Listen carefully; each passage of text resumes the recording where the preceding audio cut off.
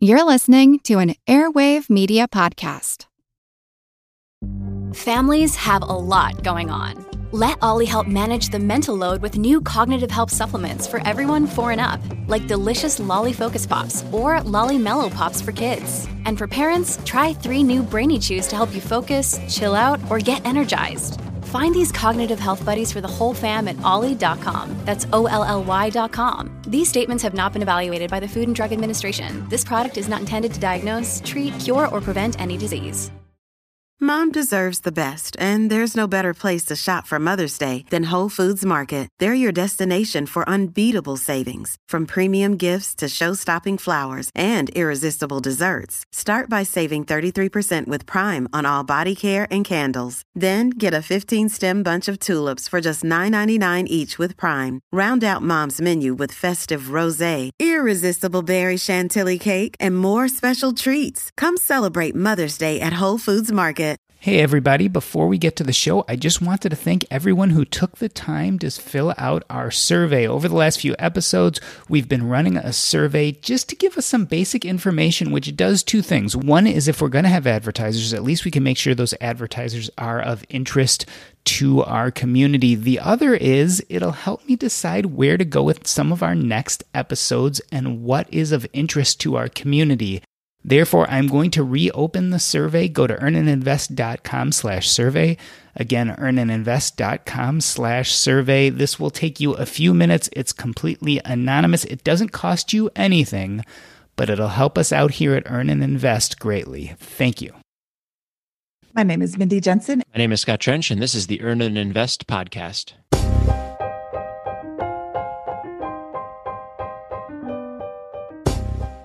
Hey, this is Doc G, and welcome back to the show. It's been more than a year since the pandemic put the housing market briefly on pause for several months last spring, but real estate has bounced back rather quickly.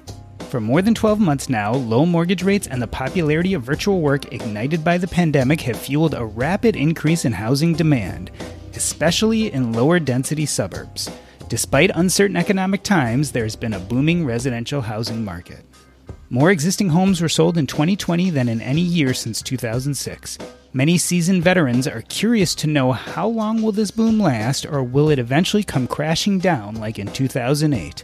So far, the housing market continues to be sizzling hot, resulting in higher home prices and bidding wars for newly listed residences. The Federal Reserve is playing a key role to support the economy and housing market by keeping borrowing costs low for shorter-term loans. Amongst this chaos is the new homebuyer, less interested in the historic market and more excited to take their very first plunge into home ownership. The challenges to secure the right home at the right place in the right location is as daunting as ever. Today we tackle these difficult conversations with Scott Trench and Mindy Jensen of BiggerPockets.com. Scott Trench is the CEO and president of BiggerPockets. He has dedicated his career to helping ordinary Americans build wealth in part through real estate investing. Since joining BiggerPockets in 2014, Scott has authored the best-selling wealth-building book Set for Life and joined Mindy Jensen as the co-host for the BiggerPockets Money podcast. Mindy Jensen has been buying and selling houses for almost 20 years, both as an investor and as a real estate agent. She loves real estate and is most passionate about taking an outdated house and turning it into a beautiful modern home. Mindy is the community manager for BiggerPockets.com and the co-host of the BiggerPockets Money podcast. Scott and Mindy's book, First Time Homebuyer, The Complete Playbook to Avoiding Rookie Mistakes, hit the shelves last month.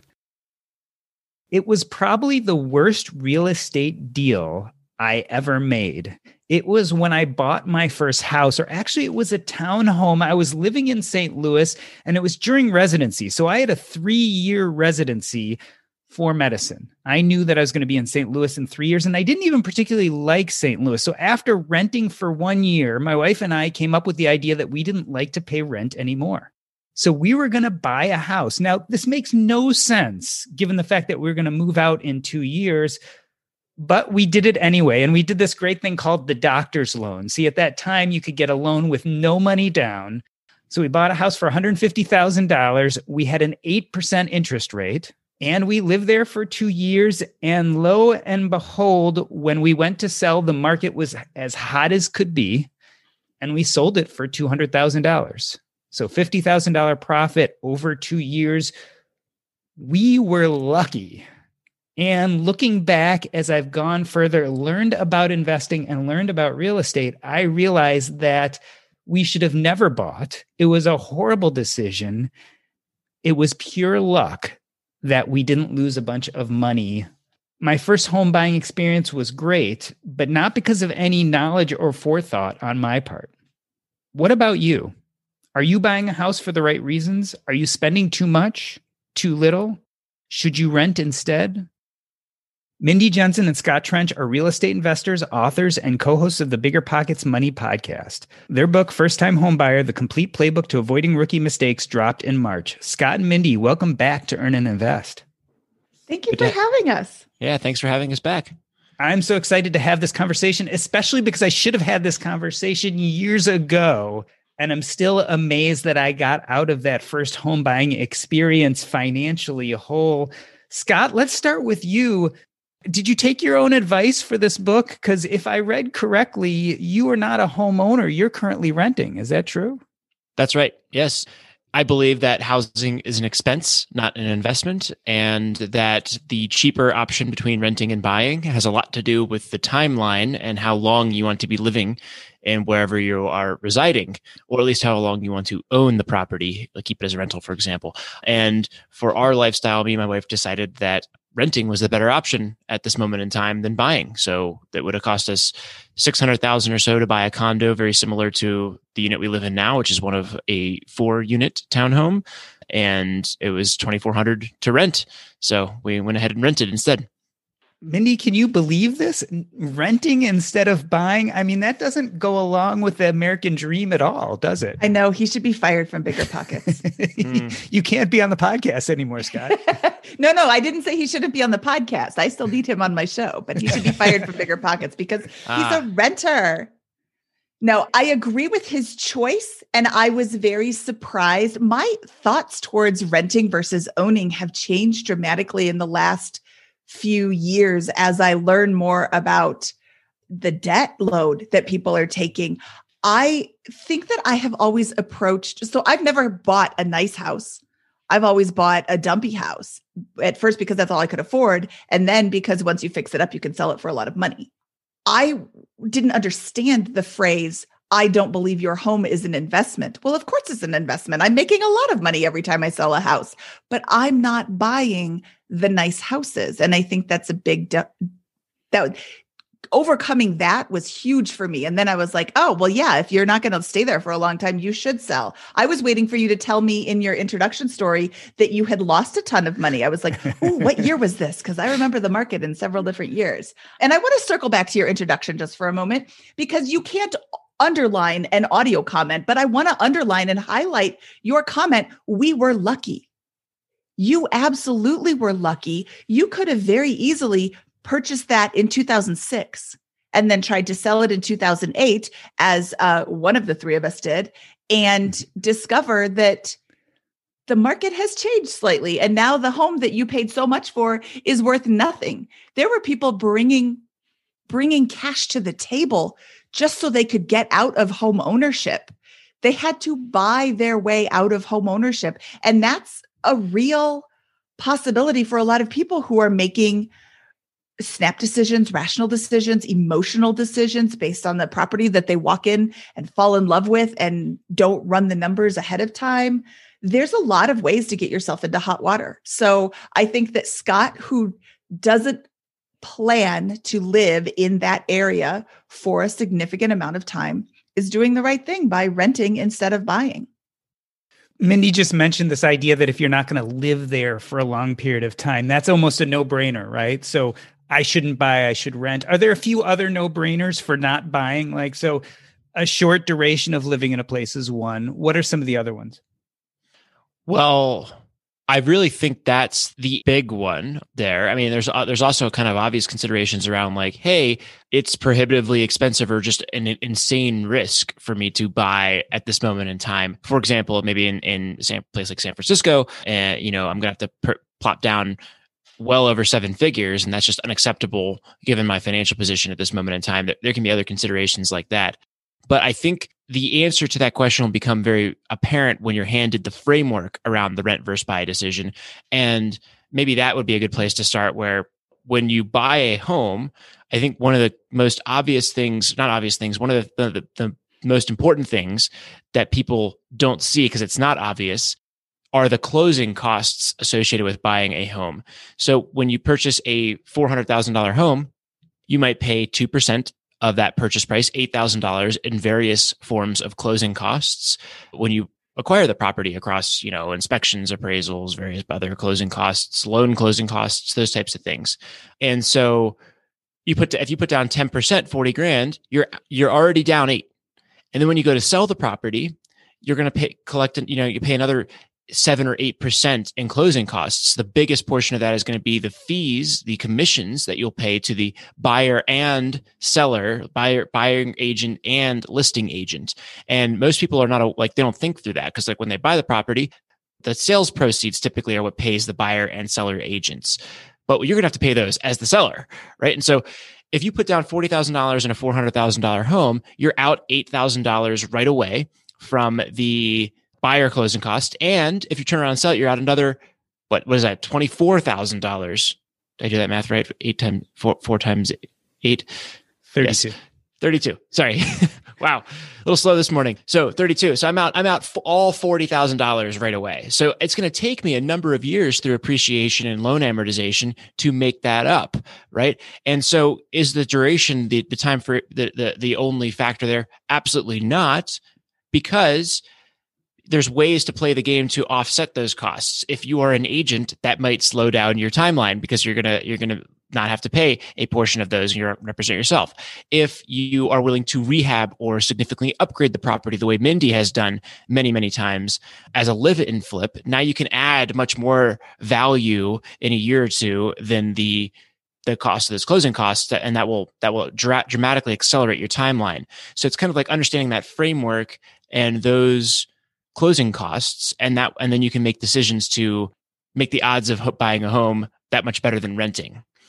So it makes sense. There's lots of different variables. So you can't just look at duration, et cetera, and say, boy, that's going to be it. Because as you were saying, maybe you're going to do a live and flip. Maybe you're going to Airbnb part of it. There are ways you can make up for that. Mindy, as Scott is talking about 8 times 4. 8 times 4. Yeah. I hope my dad doesn't hear this one. All right. I'm calling your dad and telling him this. We're gonna play him this audio. All right. Sorry. Mindy, as Scott talks about the different costs associated with closing, et cetera, I'm reminded of the introduction to the book. And you talk about some typical American home buyers named Alex and Shelby. Nice names, by the way. I wonder where you got those from. Wait. So I don't know where we got those names from. Someone has said we had a smart reference with Alex and Shelby, and I don't know. It's just 2 names. What's the reference from? Mindy, I feel like I know an investor named Alex who has a close friend named Shelby. Do you know Alex? Yes. It actually isn't. Yeah, okay. Yeah, we have Alex Felice and Shelby. Oh, what's Shelby's last name? It actually isn't. I just like the name Alex and I like the name Shelby. Subconsciously.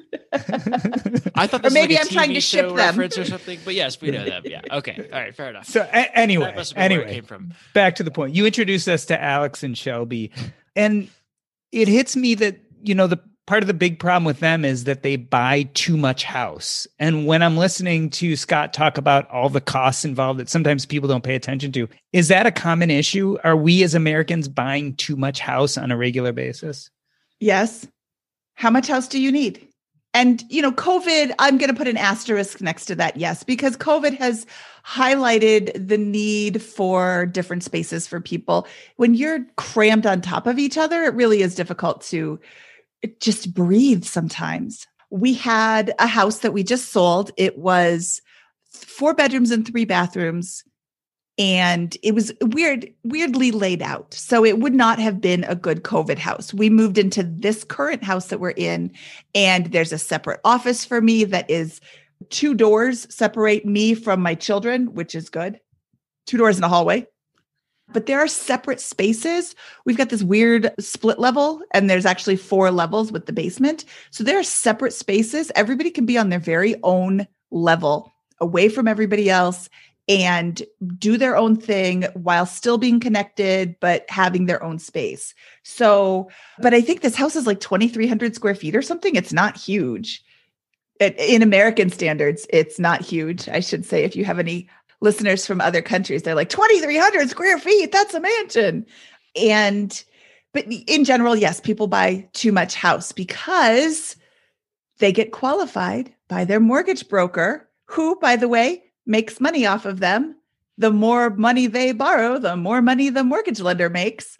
So they call up their lender. Hey, how much can I qualify for? The lender runs through all their numbers and says, you can qualify for up to $500,000. And the up to is in very, very tiny type, or, they whisper it or whatever, because people don't really hear that. They hear the 500,000. Oh, I got to go look at $500,000 houses. Well, no, you don't. Yeah. I could afford much more than I have purchased, but I don't want the payment that comes with it. I don't need that much house. Frankly, if I pay so much for it, then I'm not going to be able to do anything to it and force that appreciation. I think the biggest problem around this is that people don't understand that housing is an expense, not an investment, and that the more you buy, the poorer you are, the less money you'll have. And that's true regardless of whether you rent or buy. And it's true the bigger that you go in either case. So the reason that your house is an investment for most people, or why it's a major source of net worth, is because they buy the house, they pay $2,000-$3,000 a month for 30 years into it. They invest, what is that? $36,000 if it's $3,000 a month for 30 years. That's well over $1 million, and they're left with close to $1 million at the end of that, right? And their home equity. It's not an investment. It's just they're putting so much cash into it that's where they're doing that. So the less house you buy, the better off you are. And I think that there's a lot of people out there who just don't understand this very, very basic fundamental concept that housing is an expense, not an investment. Scott said the less house you buy, the better off you are. And again, that needs an asterisk, because there are, this is like the balancing act. Do I buy a very little bit of house, a starter house, and then move on later? Well, again, now you're looking for another house. So you have the closing costs for the for the sale of your starter house that is no longer big enough for you, and the closing costs for the purchase of your new, bigger, better, forever house. I hate that word, forever house, because you probably won't be there forever. You'll probably be there for 5 to 7 years. You can plan, but with the best laid plans, what is that? The best laid plans go to waste, or the road to hell. God laughs. Yeah, there we go. And the road to hell is paved with good intentions or good plans or whatever. Maybe that doesn't apply. Anyway, so it's a balancing act. Well, I don't really want to spend all that I can afford, but I don't want to buy a 1-bedroom shack that I know I'm going to outgrow. So that's another thing you have to consider when you are making a purchase. How much house am I going to need? Do I really want to have children? I'm currently single and have no plans of getting married ever. Well, that doesn't mean you're not going to. I have 2 kids and I want to have 7 more. Well, don't buy a 2-bedroom house then, because that's probably not going to fit your needs, and you're going into it you're not approaching it correctly. So, really think hard about what you are planning for. And then what happens if you have 2 kids, you want to have 7 more, and then you don't need a 9-bedroom house. So it really is a balancing act for what you're doing. But yeah, in general, buy the smallest amount of as much house as you need. Scott, is this a generational thing? I feel like the baby boomer generation, and certainly some of the Gen X generation, kind of looked at it as stretch for the most house you can get, live in it a long time, allow appreciation, and then that'll become a big part of your net worth. Now, you've already told us that you should really look at it as expense and not an investment, because in the end, maybe it's not a very good investment. The returns aren't great. But is it even more magnified for millennials? Is there something about the younger generations that makes it even less of a good idea than it was for the baby boomers? I think that's hard to say, but I think that I would guess that millennials are buying homes later in life than previous generations. Will they stay there for as long? I don't know. But my belief is that the goal in life is not necessarily to buy that home and live there for 30 years and pay it off with that. It's to maximize freedom and mobility and optionality and life experiences and those types of things.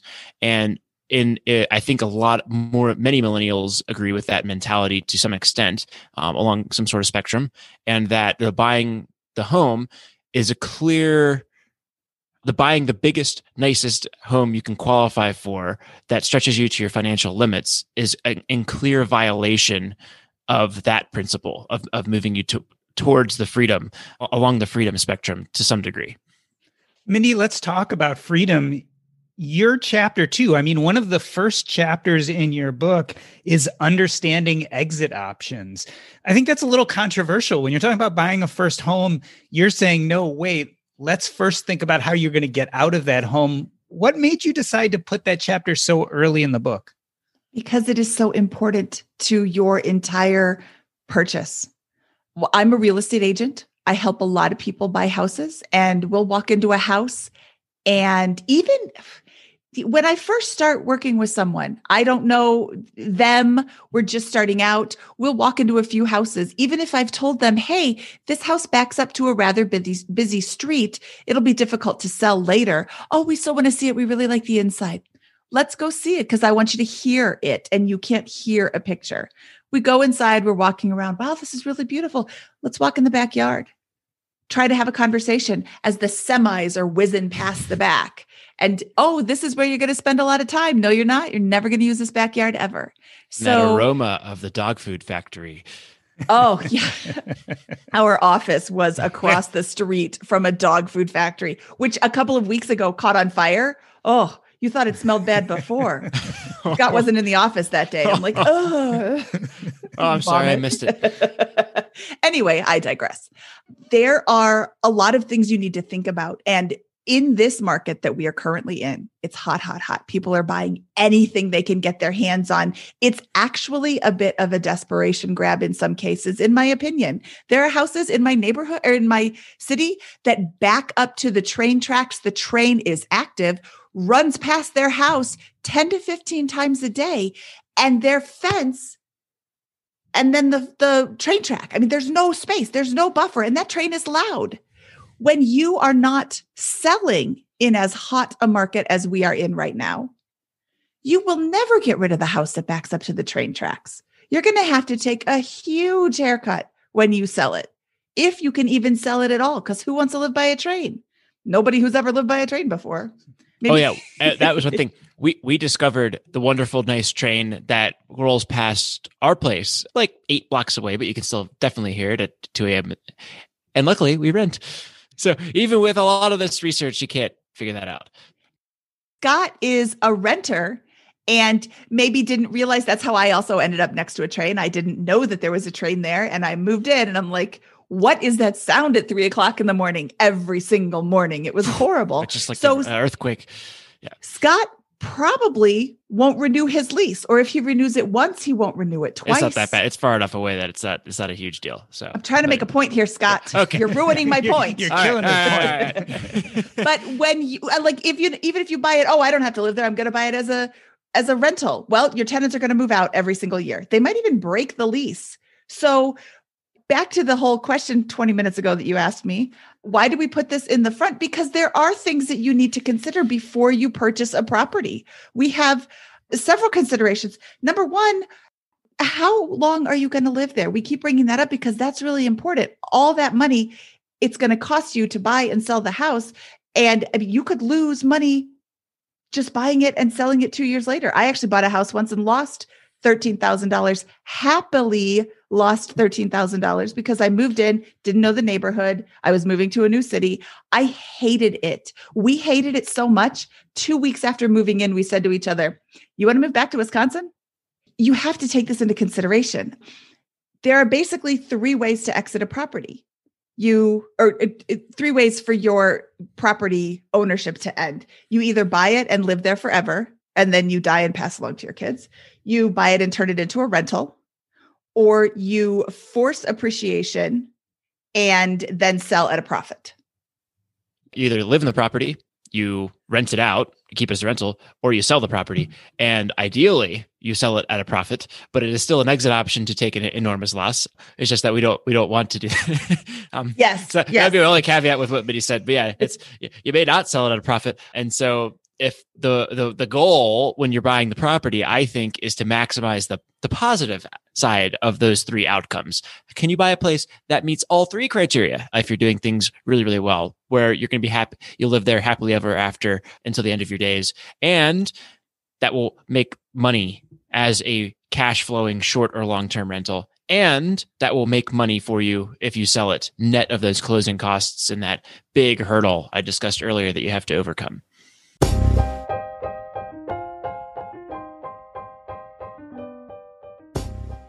Let's take a break. Scott Trench and Mindy Jensen's book, First Time Homebuyer, The Complete Playbook to Avoiding Rookie Mistakes, hit the shelves last month.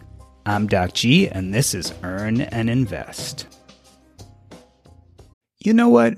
I love our meals from Factor. My son started getting them about a year ago when he needed a quick alternative to meals on the go.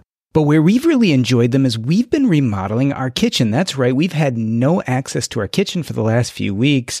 And some nights we just had no idea what to do for a meal. That is where Factor came in. We would just pop the meal in the microwave, and 2 minutes later, we'd have a fantastic meal. You can do the exact same thing, and there's tons of variety. Choose from a weekly menu of 35 options, including Calorie Smart, Keto, Protein Plus, or Vegan and Veggie. Also discover more than 60 add-ons every week. These are chef-prepared meals, and let me tell you, they are delicious. No fuss, no mess. You just put it in the microwave, and 2 minutes later, you have a meal. This is tailored to your schedule. You can customize your weekly meals with the flexibility to get as much or as little as you need. Head to factormeals.com/earn50 and use your code earn50 to get 50% off your first box plus 20% off your next box. That's code earn50 at factormeals.com/earn50 to get 50% off your first box plus 20% off your next box while your subscription is active. Wish you were in early on some of the best performing IPOs of 2019 and 2020? Our Crowd investors were, and now you can join them in what's next. With Our Crowd, accredited investors have access to invest directly, easily, and most importantly, early. Our Crowd investors have benefited from Our Crowd companies IPOing like Beyond Meat or being bought by companies like Intel, Nike, Microsoft, and Oracle. Our Crowd's investment professionals leverage their extensive network to review some of the most promising private companies and startups in the world. Right now, you can become a part of Our Crowd's investment in Launchpad, revolutionary AI-powered autonomous manufacturing that incorporates 3D printing to efficiently combine multiple materials into complex products. Launchpad is backed by Idealab, the startup incubator co-founded by famed VC Bill Gross that has launched over 150 companies ranging from hardware and robotics to clean tech. You can get in early on Launchpad and other unique opportunities at ourcrowd.com/EAI. If you're interested in investing, you need to join Our Crowd. The Our Crowd account is free. Just go to ourcrowd.com/EAI. Let me reintroduce you. Scott Trench and Mindy Jensen both work for BiggerPockets.com, where they help ordinary Americans build wealth through real estate. Their book is titled First Time Homebuyer, The Complete Playbook to Avoiding Rookie Mistakes. So, Mindy, you kind of make an important point. I mean, thinking about your exit options are one way of protecting yourself. You even said that right now is kind of a desperate market. I guess one way to solve that is not to buy now, right? To put it off until you're not in a desperate market. But a lot of people want to buy a home when they want to buy one. How do you go about protecting yourself so that you don't make one of these bad decisions, right? So think about exit options as one. But what else can we do in these hot markets where you might have to make an offer very quickly after seeing a property? Okay, can I take this one? You can take this one. All right. So I have a little I like this. I like this formula a lot for buying the home. First, you sit down with your spouse or you do this yourself and you write down exactly what you want. Very simple exercise, but you say, I want 3 beds, 2 baths, 2,000 square feet, 1950s or later build, these neighborhoods, 2-car garage, whatever it is. We recommend at least the second toilet in the house. That's really good for relationships and those types of things. But just write down exactly what you want in a 2-paragraph sentence, and be reasonable and determine what's a want and what's a need and what's going to really be a deal breaker and what's not. And then you go in and you say, great, what is selling on the market right now? Because when you pull up Zillow or Redfin, or you look at active listings with your realtor right away at the beginning of the process, your real estate agent right at the beginning of the process, you are going to get terrified by the listings. Everything that's active, because the good properties in today's market, everyone knows this at this point, right?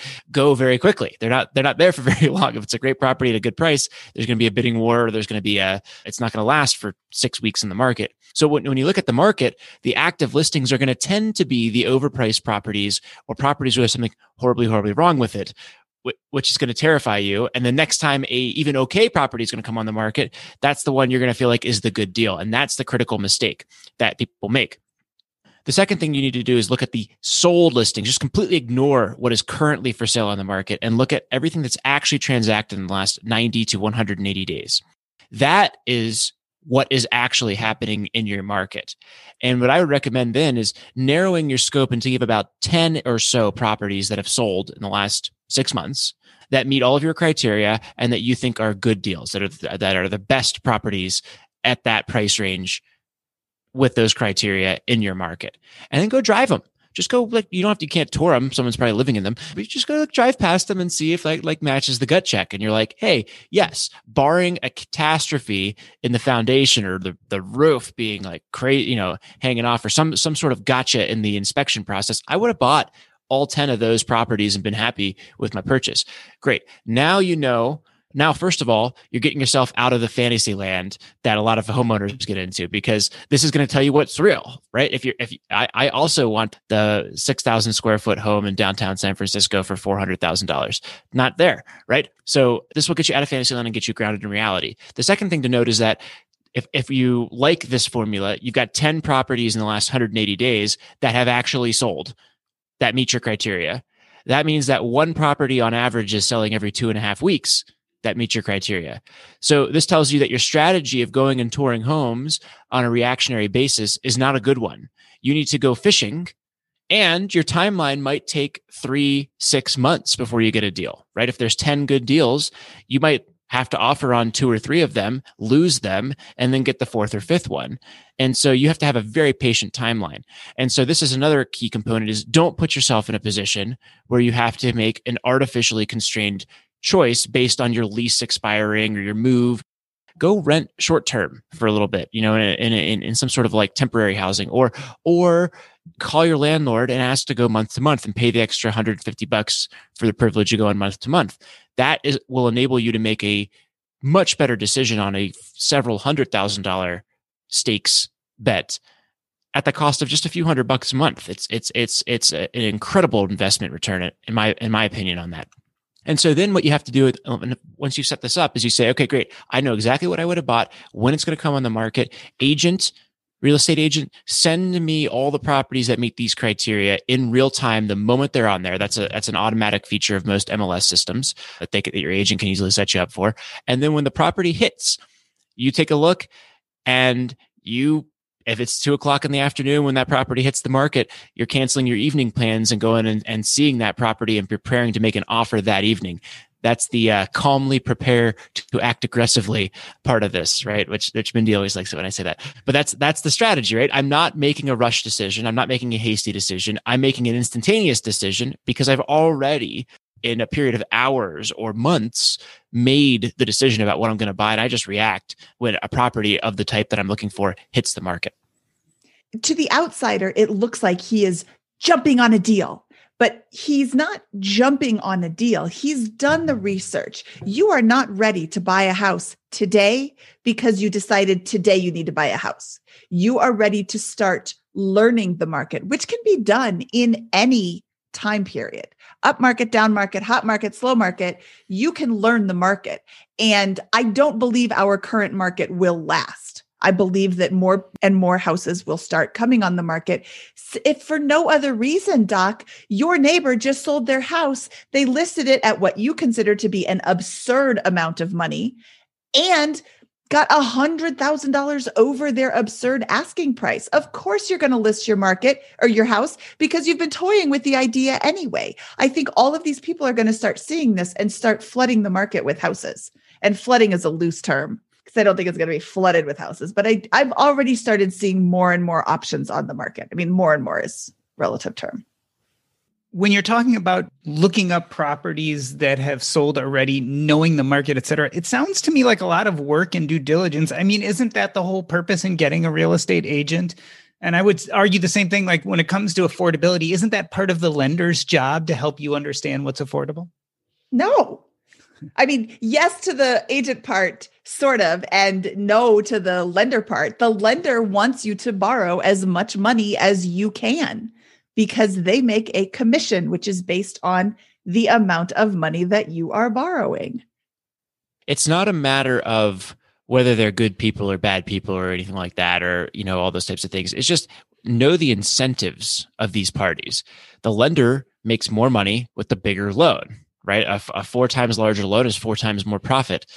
The agent makes money when properties transact. The bigger the house, the bigger the commission, the faster the transaction, the faster the commission. So the best agents are the people who sell the most homes at the highest price in the shortest timelines, right? And that's just what the incentives are. Doesn't mean that they're working actively against your interest. It's just that's their interest. And so you have to kind of like be aware of that as you're working with these folks, that's what they're looking to do. So, Mindy, you do your due diligence. You learn what you want. You learn what the market is willing to give. You jump on a property and go under contract. Is all the work done then? I mean, is that the end of the game? Yep, you're done. No, that's just the beginning. The third part of the book is the how a transaction works part of the book. And I wanted this to be a part of the book because there are so many people out there who have no idea how you buy a house. They don't know that closing costs exist or that they exist in such large amounts. They aren't aware of home inspections, or they are loosely aware but don't really know how to handle it. There's just a lot of things that you need to know to make the best decision. You're going to spend $1,000 on inspections. And that is totally fine. You should spend $1,000 on inspections. Unless you're leveling the house completely and starting over from scratch, you should get a home inspection. You'll have to pay for an appraisal. The lender will make you pay for an appraisal. And that's okay. You want the house to appraise at what you're paying for it. You don't want to come into a house underwater. I paid $1 million for this house that's only worth $500,000. Who would do that? Why would that be a smart decision for you unless there are extraneous circumstances? But we're not talking about those people. We're talking about the first-time home buyers who should absolutely not be paying $1 million for a $500,000 house. There's a lot involved in buying a house. And, back to the question about the agent, shouldn't you let your agent do all of this work for you? Your agent can help you with a lot of things. They can certainly provide you with a list of what has sold recently. You give them all your criteria and say, hey, how many of these have sold in the last 180 days? That's like a 4-second process for me. I open up my system, I punch all the things in, blam, here's a big list. I send it to you, and then you can go through and see all of the things. And that's a really helpful thing. But your agent doesn't know what you want until you tell them. Your agent isn't going to make your payment for you ever. So you shouldn't let them dictate what you are buying. You should tell them what you want and ask for their guidance based on their experience in the market. And the same with the lender. The lender can tell you what you're approved for, but you ultimately make the decision, what is the payment I want to make? Because again, your lender's never going to make your mortgage payment for you. It's an important point, I think, because people want a hands-off approach because they've never done this before. But clearly, if you want the process of home buying, especially the first time, to go in the right direction for you, you've got to know what you're talking about. Some of that comes from experience. So for a first-time home buyer, they don't have that experience. Tell us about your experience with home inspection. Did you forego a home inspection once, Mindy, on your own property and suffer the consequences? I sure did. I don't know that I suffered the consequences. Everything was actually intact. I'm trying to think. I've bought a lot of houses. This is the house that we just sold. And we did not do a home inspection. It was a Fannie Mae home path foreclosure. And Fannie Mae wanted to put owner occupants in the home rather than investors. So there was a time period that only owner occupants could make an offer on the house. And we got there just after that time period ended. So we were competing with an investor to buy this house. And they chose our offer because we were owner occupants. I don't think we were even close to the other person's offer. But we didn't think that we could ask for anything to be fixed. So we didn't have a home inspection. I mean, we went through it with a friend who's, does a lot of construction and went underneath and all the pipes were connected. That's a concern that the copper pipes could have been stolen. And I think we had all the utilities turned on and everything worked. It didn't have any appliances. Like, we kind of knew what we were getting into, but we didn't check for permits. And the home had a rather large addition that was unpermitted. And we discovered this when we went into the permit office to get our own permit, to discover that there was no permit, and the entire structure in the back that we were planning on building on top of didn't meet setbacks and hadn't been permitted. We didn't know what sort of foundation it had on it. So we couldn't get any sort of approval to build on top of it until we dug around the perimeter of the foundation to see what sort of supports were there. And we couldn't build directly on top of it. We had to follow the setbacks. My city is actually really, really, really generous and allowed us to bring it up to code. There are other cities near me that would have made me rip down that whole extra structure, which was probably 50% of the footprint of the house. Wow, that is a major problem. If for no other reason than issues like this, an inspection makes a lot of sense. I can tell you a story about an inspection that I had that did save me a lot of money. We were going to buy a condo and we had the home inspection. It's a condo. Like, what could go wrong? We can see all the inside stuff. And the home inspector casually mentions, oh, this exterior might be EIFS. Oh, I've never heard that phrase before. What is EIFS? And he said it's fake stucco. EIFS is exterior insulation and finish system. It is a sort of a fake stucco. The exterior is waterproof, but if it's not installed correctly, water can get behind it, has no way to get out, and starts collecting mold and growing mold. And this was an area of the world that was not a dry area. It was the Chicagoland area. They have a bit of humidity in the summer. And he started telling us about this product. And I'm like, whoa. Let's go do some homework. So, my husband, he is quite the researcher, and he went down this rabbit hole of EIFS. And if you look it up, you will find all sorts of horror stories about mold that has decimated houses. They had to be completely destroyed and rebuilt. So we decided we did not want to get involved in that. Your home inspection isn't just to tell you that the wiring is outdated or look for this or maybe check that, or have a structural engineer look at this crack. Like, there's a lot of that in a home inspection report, but you can really, really put your financial future in jeopardy by buying the wrong house. Yeah. And I've read this in the book and I've heard this elsewhere, and certainly done this with buying some of my investment properties, is when it comes down to brass tacks, you ask your home inspector, would you buy this house or would you allow your parent to buy this house? And their answer to that question can be incredibly telling. Scott, up to this point, we've been talking about being under contract and what you should do.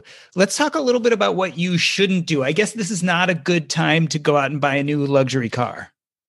Oh, yeah. So, yes, you don't want to do things like changing careers right before buying your home because that can impact your financing. You don't want to be disrupting your financial position. I think a strong financial position for buying a home involves having the down payment, the anticipated repairs that you're going to make. So let's say the down payment's $30,000, you anticipate $7,000 in repairs. You should have that plus a 10 to 15, ideally $15,000 reserve for the stuff that you're not planning on fixing, because that is one of the joys of homeownership. If you have the reserve following a purchase, you're going to call a major repair like a roof or a fridge or a kitchen update a capital expenditure. If you do not have the reserve, you're going to call it a disaster. And so that's the difference there. You want to be in the capital expenditure group there, prepared for those types of things. So I think that's right. Yeah, don't make any weird large purchases that are going to, especially not things that are financed. They're going to attract your lender's thing. This is not a time to go opening up many credit cards, but those are very tactical. Basically, don't change careers. Build up a strong financial position. Don't blow it in the weeks leading up to the home purchase from the financing side. Don't buy anything but gas or groceries from the time you put the offer on the house to the time you close. Yeah, Mindy, that people sounds don't. Like somebody's an agent, but yeah, I wouldn't go that far. But I think, generally speaking, the closer you get to that, the better. Yeah. I would go that far, and I would say if it's not gas or groceries, talk to your lender before you make the purchase. There are more real estate agents than I care to think about who have stories of clients who blew their mortgage because they went out and charged a whole house full of furniture the week before closing. Don't buy the furniture before you close. That's true. And if but in all seriousness, if your car breaks down and you need a new car, talk to your lender first. Maybe it is a smarter financial move to go rent a car from Rent-A-Wreck than go purchase a car right before closing. Yeah, there's no guarantee that the lender will actually come forward with the money. They have until the very end to deny a loan. I think people don't realize that. Ooh, I want to underline that too. There is no guarantee until the day of closing when they send the money to the title company. That's when there's a guarantee. Let's take another break. Scott Trench and Mindy Jensen's book, First Time Homebuyer, The Complete Playbook to Avoiding Rookie Mistakes, hit the shelves last month. I'm Doc G, and this is Earn and Invest. Here on Earn and Invest, we often talk about real estate, but we're really a podcast about finance in general. But if you ever want to go to a place to talk real estate and financial independence, I suggest the Real Estate and Financial Independence podcast with Coach Carson.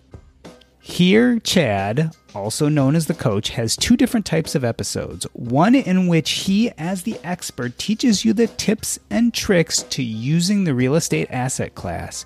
He also has episodes where he interviews guests, real-life examples, proof of concept of how you can use real estate to get to financial independence. It is a wonderful podcast, and I highly suggest it. Just go to CoachCarson.com. Again, that's CoachCarson.com, the Real Estate and Financial Independence podcast. You won't regret taking a listen.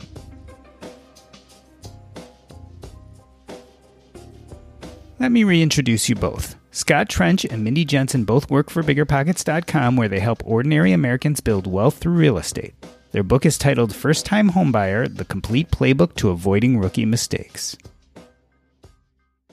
So, Scott, let's round up this conversation. This is called the First Time Homebuyer, your book, but is the process any different if this is your second, third, or fourth house, if you've been kind of on the merry-go-round before? I don't think so. I think that you're probably a little bit more comfortable with the inspection process, and what to expect after going under contract. But I suspect that there's a lot of people who still, even on their second or third homes, don't really understand the framework of housing as an expense, not an investment, and those types of things. So I think it applies to everyone. But we like to get creative with our titles here at Bigger Pockets. So that's why we went with the first time home buyer. That's what we wrote it for, specifically with in mind. I have to say that I've bought in several homes as well as investment properties, and I found that there was a lot of helpful information there that I hadn't seen so succinctly put into one place. So I definitely got value out of it, although I'm on my, fourth, fifth, sixth, depending on how you look at it in investment properties. Mindy, this is not regular times now. We've talked a little bit about COVID, the pandemic. Does any of that change the process? I mean, is it the same regardless of what's going on in the current climate? Not only does none of this change the process, it doesn't change the process if you're buying the house as an owner occupant or if you're buying the house as an investor. The process is always the same. And right now you are seeing people waiving their inspections in their offers. They are agreeing to cover any appraisal gap, meaning they offer $450, but it's only appraising at $425. They'll bring $25,000 to closing. My advice doesn't change. Don't cover the appraisal gap. If it doesn't appraise for what you're offering or for what you're paying for it, then don't pay that much for it. And you may lose a property or two by not offering those. And that's okay. You're not here to win the bidding war. You're here to make a smart purchase. Scott, it really begs the question. The market seems so hot. Do you think we're in the midst of a housing bubble?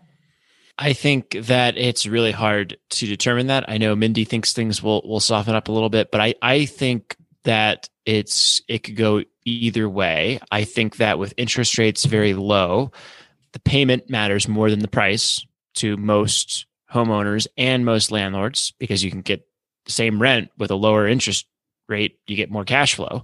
You can afford more house.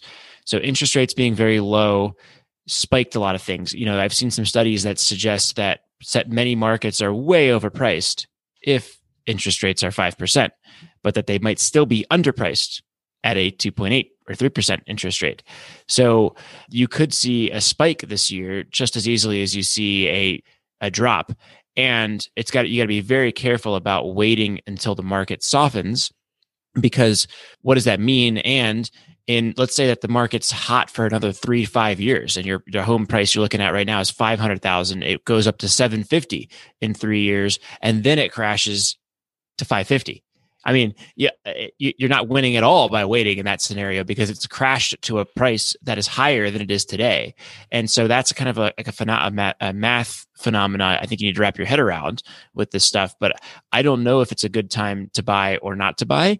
I would focus on what you can control, which is having a great financial position, thinking through those exit options and maximizing them to the best of your potential, and buying when you are ready, not trying to time the market, because I think you can lose for so many reasons that you can't possibly predict. I mean, everything could go exactly as planned. You could have the best model of all time, and the Fed drops interest rates yet again.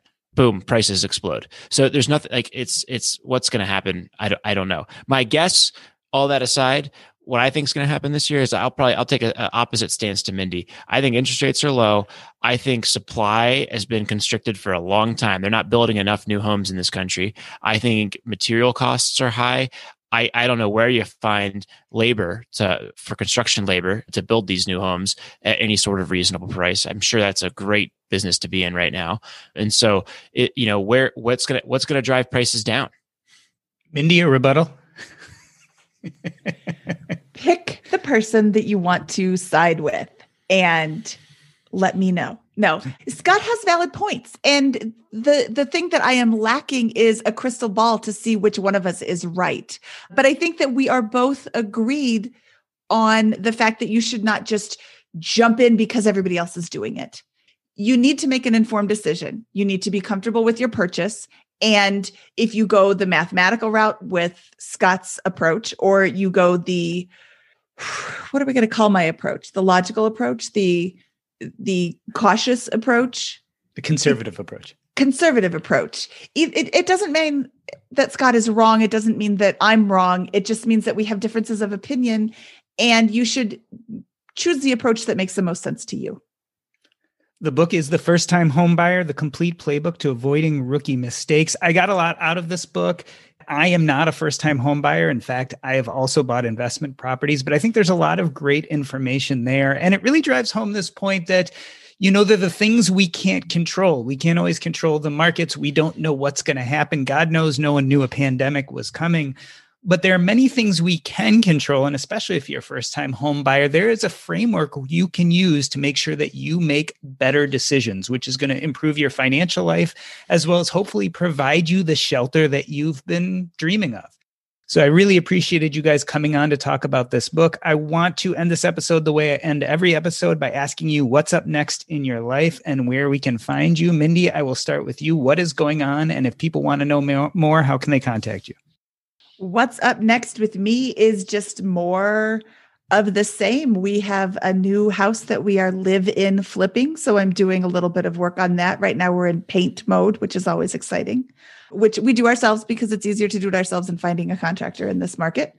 And I've got 2 kids that are in school. We're getting ready to do some local traveling. We're going to go up to like Rocky Mountain National Park and do some big hikes and start getting outside. The weather's beautiful today, and we're really excited for some vitamin D. And Scott, what's going on with you, and where can people find you if they want to connect? Yeah, I'm just kind of enjoying the slow reopening of the city, and now that the levels are starting to go down here in Denver. We've got a couple of road trips planned, my wife and I.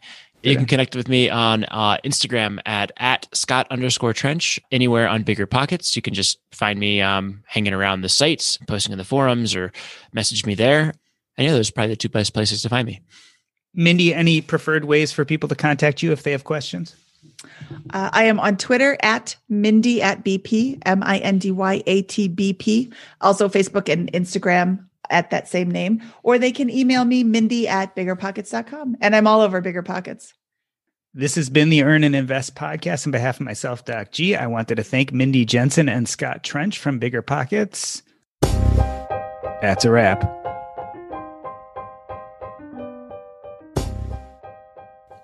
Hey, everybody. Are you enjoying the conversations we're having every Monday and Thursday? Well, guess what? There's a place where you can continue having these conversations 24/7. That's right, 7 days a week at the Earn and Invest Facebook group. That's earnandinvest.com/Facebook. Again, earnandinvest.com/Facebook. There we meet as a community to discuss finance, personal finance, the economy, what's happening in the news today, you name it. It's a fun place for us all to talk together and to be a part of our community. Join us there, earnandinvest.com/Facebook. Also, I wanted to send a shout out to Fostering Joy. That's Heidi Dusek. She left us a review on Apple Podcasts. Let me read it for you. She says, bold and inspiring. I love that Doc G found his voice in this space and is willing to challenge the status quo and produce content to make us all think. While financial freedom is critical to lifestyle freedom, he also makes the stories and voice of his guests really thought-provoking and sometimes edgy things to think about. Grateful to have his voice in my life. That was from Heidi Dusek of the Ordinary Sherpa podcast. Heidi, I really appreciate your kind words. This is a place for us to talk about the difficult financial conversations. My goal is to bring you guests that will enlighten and entertain you. That's what we want to do here on Earn and Invest. If you are enjoying the podcast, please leave us a review on Apple Podcasts or wherever you listen to this podcast. Also, tell a friend, invite them to the Facebook group, get the word out there. Let's make this community bigger. Thank you all for your support. See you next week on Earn and Invest.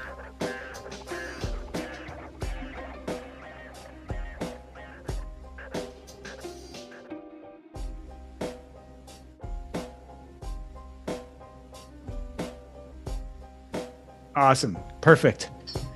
Did you guys feel like fabulous. We got a bunch of stuff from the book out? Because I really wanted to, because I thought you had such good content in there that I wanted to make sure we really pulled that out and really talked about the book.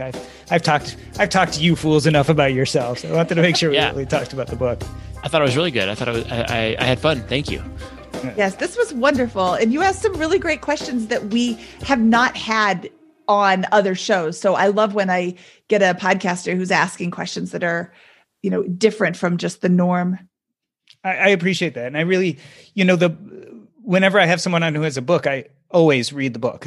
Like, I know some people look at a chapter or two, et cetera. But to me, that's where the good stuff is. And you guys have a lot of really great information in that book. I mean, yeah, like I said, I've bought a number of houses and I was looking at the stuff going, oh, I probably should have thought about that. Like I should have been more thoughtful, certainly with my first home, but with some of the later ones too.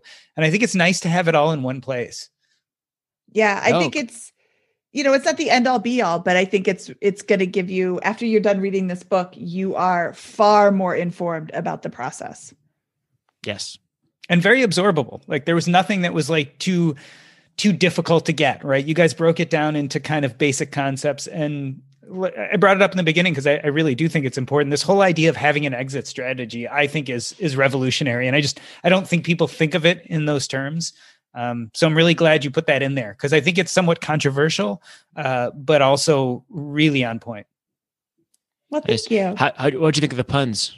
Yeah, they were punny. No, they were good. Yeah, there were some good ones there. I'm just upset now that you weren't really making fun of Alex and Shelby.